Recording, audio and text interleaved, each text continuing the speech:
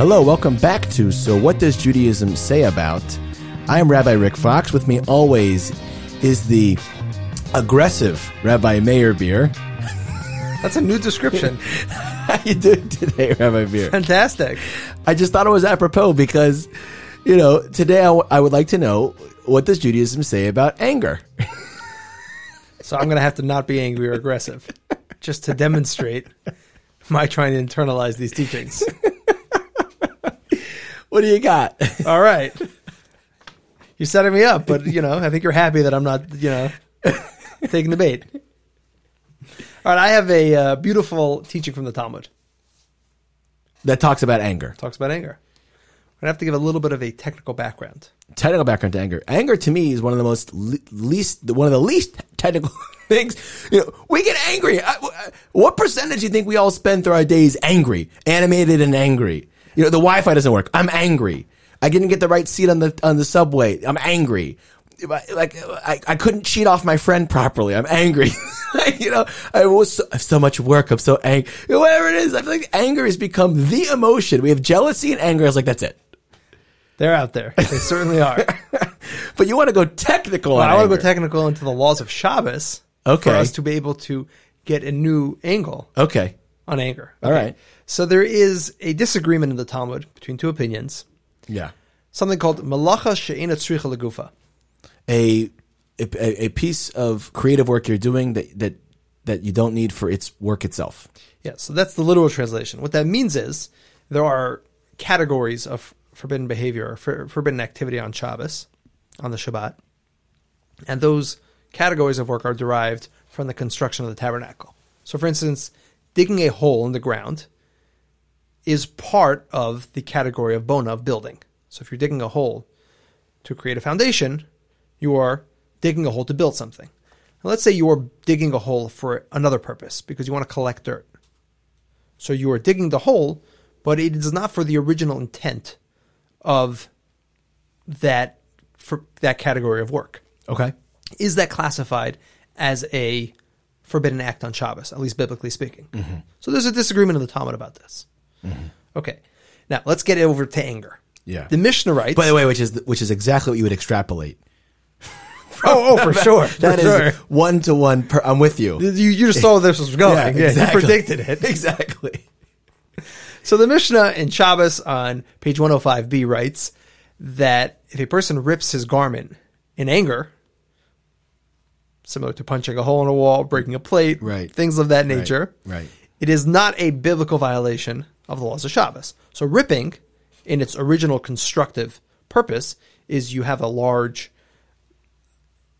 amount of cloth that you rip or you cut so that you can create clothing. Right. You have to break this long piece of cloth into smaller parts or rip it, cut it so that you can, fashion clothing. Right.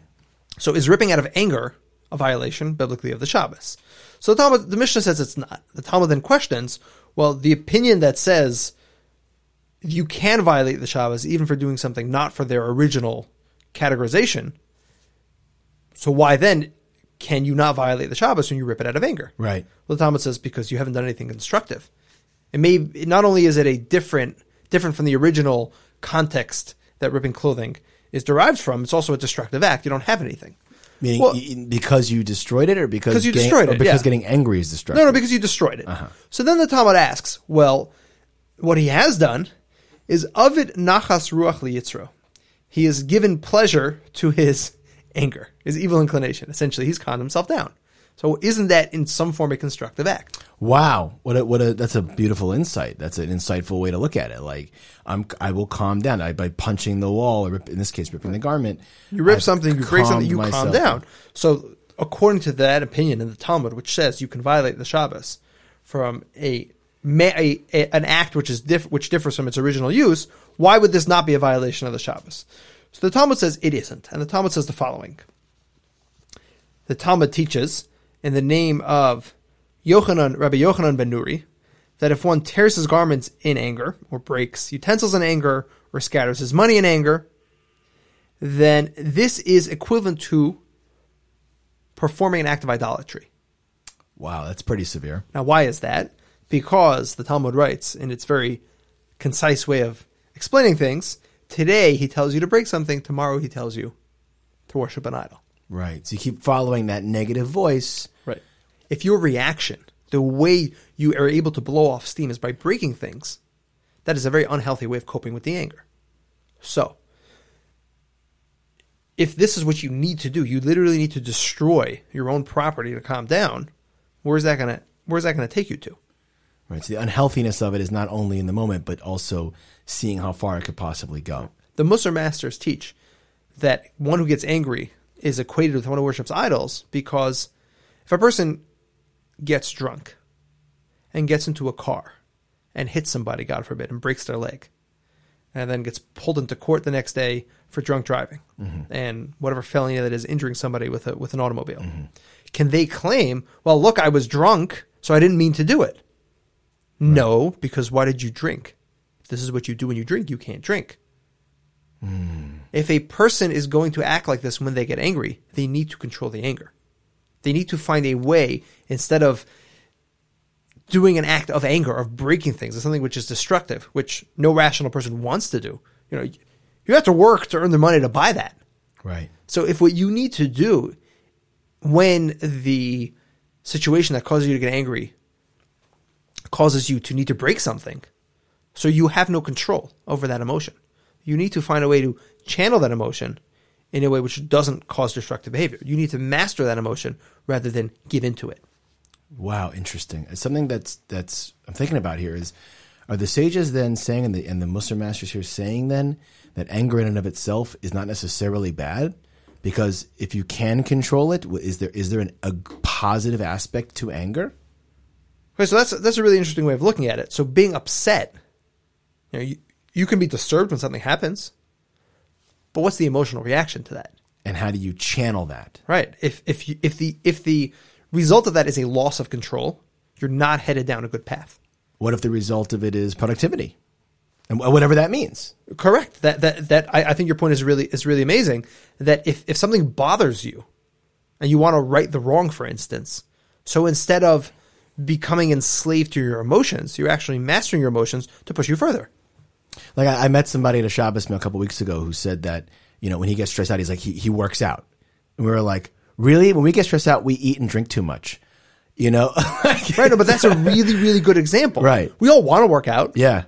Yeah. So if you say, look, I have these emotions, I have like these feelings. Right. And instead of losing control, I'm then going to lock into something that I want to do otherwise. Right. Like Torah study, or going on a walk, or exercising, or writing something. Like sometimes just to express yourself. For me, piano for me, just the grand piano, just going out and sitting down. If I'm angry, the compositions that come out actually are quite beautiful. My question is, it's a moral question.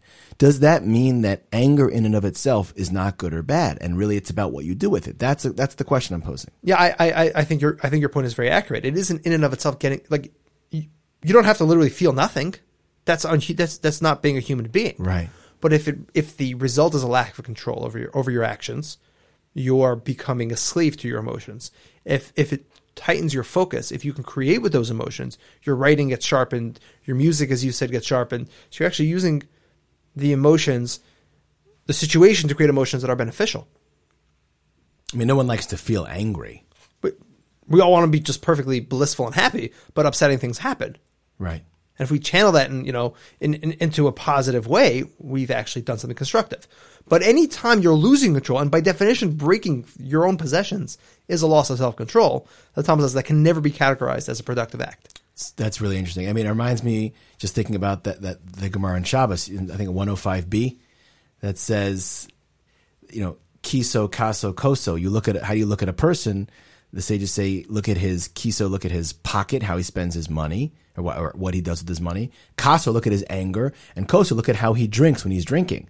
So to the point, also with drinking, is it bad? Well, it depends. Are you using it to elevate yourself, or is it you become an animal or a monster when it happens? So those three things, your money, your behavior when you drink, and your anger, sort of define the real emotions of who you are, almost not only psychologically, but also biologically, what's happening with you and how you have to manage that. So I guess in and of itself, it isn't necessarily bad. It has to be directed. If you get angry at the right things, it could be potentially quite productive. Yeah. I mean, turning off your emotions is I don't think the correct way to dealing with things. Just Right. becoming a machine. Like that's not. You want to be human. You just want to be a good human. You know? Right. You don't want to be an AI machine. Right. And you want to be empathetic, so you have to know what's going on. Yeah. So I'll just, along these lines, share one more source. There's a Mishnah in Avos. It's in chapter 5 of Avos. Mishnah says there are 4 types of natures. One who is easy to anger and easy to appease. His reward is offset by his loss. One is difficult to anger and difficult to appease. His loss is offset by his reward. One is difficult to anger and easy to appease is a pious person. One who is easy to anger and difficult to appease is a wicked person. Okay, so the last 2 are easy. One who gets angry easily and Can't calm down. you can't calm down. It's just a bad guy. Can't be around those people. One who never gets angry, and even when he gets angry, you can calm him down easily. It's a great guy. Right. Pious man. Right. Those middle 2 cases. It's the middle 2 cases which I want to focus on. Which are what? You're slow to anger and slow to A person who is difficult to anger and difficult to appease, right. his loss is offset by his reward. And what's So the next one? he ends up losing out more. The person who is easy to anger, his loss is offset by his reward, meaning he ends up being, Break even? or better, so to speak, Oh, interesting. than the first type, when it was easy to anger and easy to appease. His reward is offset by his loss. He ends up losing more. And the reason being is that people who will often lose control over a situation, even though you can bring them back easily, or they don't want to stay there and they recognize the value of calming down, but because they're frequently losing control, they're just hard people to be around. Right.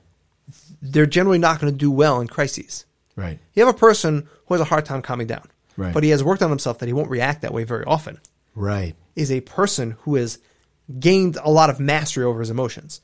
Now, when it actually he loses control over it, in those rare instances that he loses control, it can be hard for him to calm down, but he's still going through that process of not losing that control.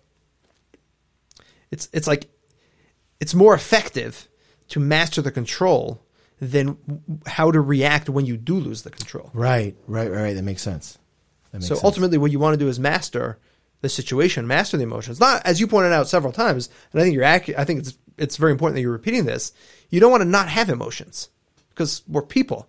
But if your development process is working on having the correct reaction, even if you do slip up occasionally, which does happen to, in the process of becoming a stronger person emotionally, your emphasis is correct. You don't want to be playing cleanup to yourself. Right. You don't want to lose control, but work on getting out of it And easily. the opposite of losing control, I think, is something that plagues our society a lot, which is apathy. I just don't care. And apathy is it's so yucky to not have any emotions. It's to be completely desensitized and complacent. There's also something a little bit off, if not a lot of it off, about that. Yeah, sure. And if you're going to be empathetic, that means you're letting emotions into you. Right. You're going to sometimes have emotions you don't like that are going into you. Right. If you're going to be in touch with your surroundings, as you're pointing out, there's unpleasantness out there. But it's the way you go about incorporating that unpleasantness into your emotional composition, which is the hallmark of a well-developed person. Fantastic. What a cool idea. Thank you very much, Rabbi Bier, and thank you for tuning in to So What Does Judaism Have to Say About? We'll see you soon.